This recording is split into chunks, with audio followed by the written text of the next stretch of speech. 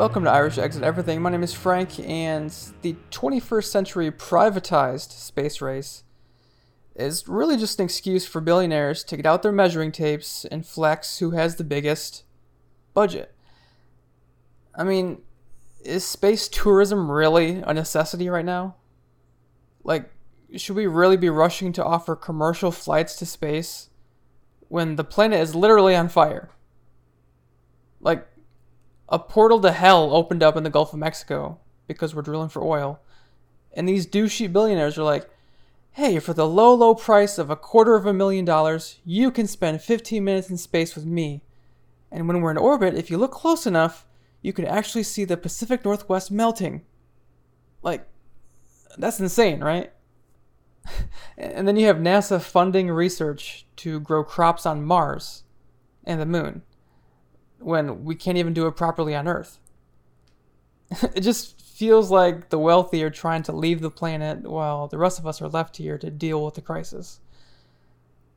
You know, when you think about American consumerism and planned obsolescence, where you have products made in a way that they become obsolete in a very short amount of time, and people are more than happy to just quickly replace it. Like smartphones, like some people replace their smartphone every year and it's super wasteful, right? It just seems like that's what's happening with our planet. Like, we fucked it up and now we're just trying to trash it and move on to the next one. And to clarify, I don't think people getting a new smartphone every year is the reason the planet's on fire. The problem is beyond individual behavior, but being wasteful is definitely not helping. It just sucks because we could absolutely save the planet, right? Like, with regenerative agriculture, holistic land management, ocean farming, renewable energy, like, we could absolutely begin to reverse climate change, or at least slow it down. So if these wealthy entrepreneurs actually cared about continuing to make profits, they would invest in regenerative and renewable practices, policies, industries, stuff like that, because you kind of need a planet to make money. You need people alive on a planet for them to give you their money. And we're getting to a point where we cannot survive on Earth because of the heat and the drought and the severe weather events. But, capitalism doesn't think long term like that. Capitalism just fucks everything up, like, no matter where in the galaxy it is. Innovation under capitalism is just finding more efficient ways to cut corners and exploit labor to make profits. Like, it doesn't give a shit about the environment.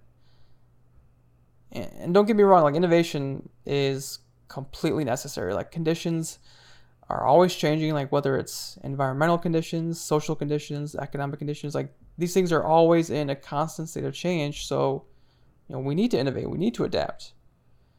But is this new space race in the name of innovation and science, or is it in the name of profits and fear? Let's take a little trip down memory lane, shall we? Because there are some interesting parallels to the first space race and now. Think about the first space race back in the 50s and 60s, like in the midst of the Cold War between the US and Soviet Union. America was trying to prove that capitalism was the best. Soviet Union was trying to prove that communism was the best. That space race was in the name of fear. You get that, right? Like, right after World War II, the world has nuclear bombs now, okay? And the US and USSR were both like, well, shit, what if the enemy drops nukes on us from space? I guess we better get there first. Oh, and what if they spy on us from space with satellites? Like, we really got to get there first. Boom, space race. Nobody was trying to send patriots to space just for the love of their country. Like, they were trying to gain the galactic upper hand over the enemy. And they were spending a lot of money to do it. And not everyone was in favor of the space race. Like, a lot of people felt that money could be allocated elsewhere, like to education. The U.S. was also experiencing a social revolution at the time with the civil rights movement.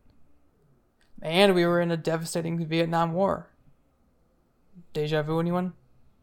Spending an ungodly amount of money on missions to space, civil unrest, prolonged warfare. Crazy coincidence, right? Oh, and by the way, in the Cold War space race, there's a very good argument that the Soviet Union won. They had the first satellite in space, first man in space, first woman in space, first probe on the moon. All this from a bunch of commies. Crazy. Anyway, again, I'm not even opposed to research in space. I'm not. I'm a Star Trek fan. The mysteries of the universe are fascinating. Science on Earth can benefit greatly from exploring space.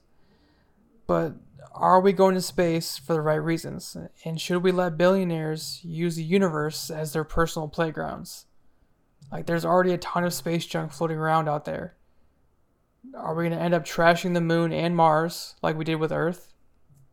I just feel like we need to focus on our home planet right now. And again, it's going to take a lot more than a shift in individual behavior. But I still encourage people to support local sustainable agriculture. But what really needs to happen is policy change. We need to shift to a green economy that relies on renewable energy. It doesn't look like the billionaires are going to get behind that, so it's up to the people, and we outnumber the billionaires. Oh, by the way, Jeff Bezos is getting in his dick rocket and leaving the planet later this month. And there's a petition on change.org that says, "Do not allow Jeff Bezos to return to Earth." And it has over 150,000 signatures. That's not exactly the policy change I was asking for, but it just goes to show that even internet trolls can organize and outnumber the wealthy elites. Thanks for listening, and y'all are out of this world.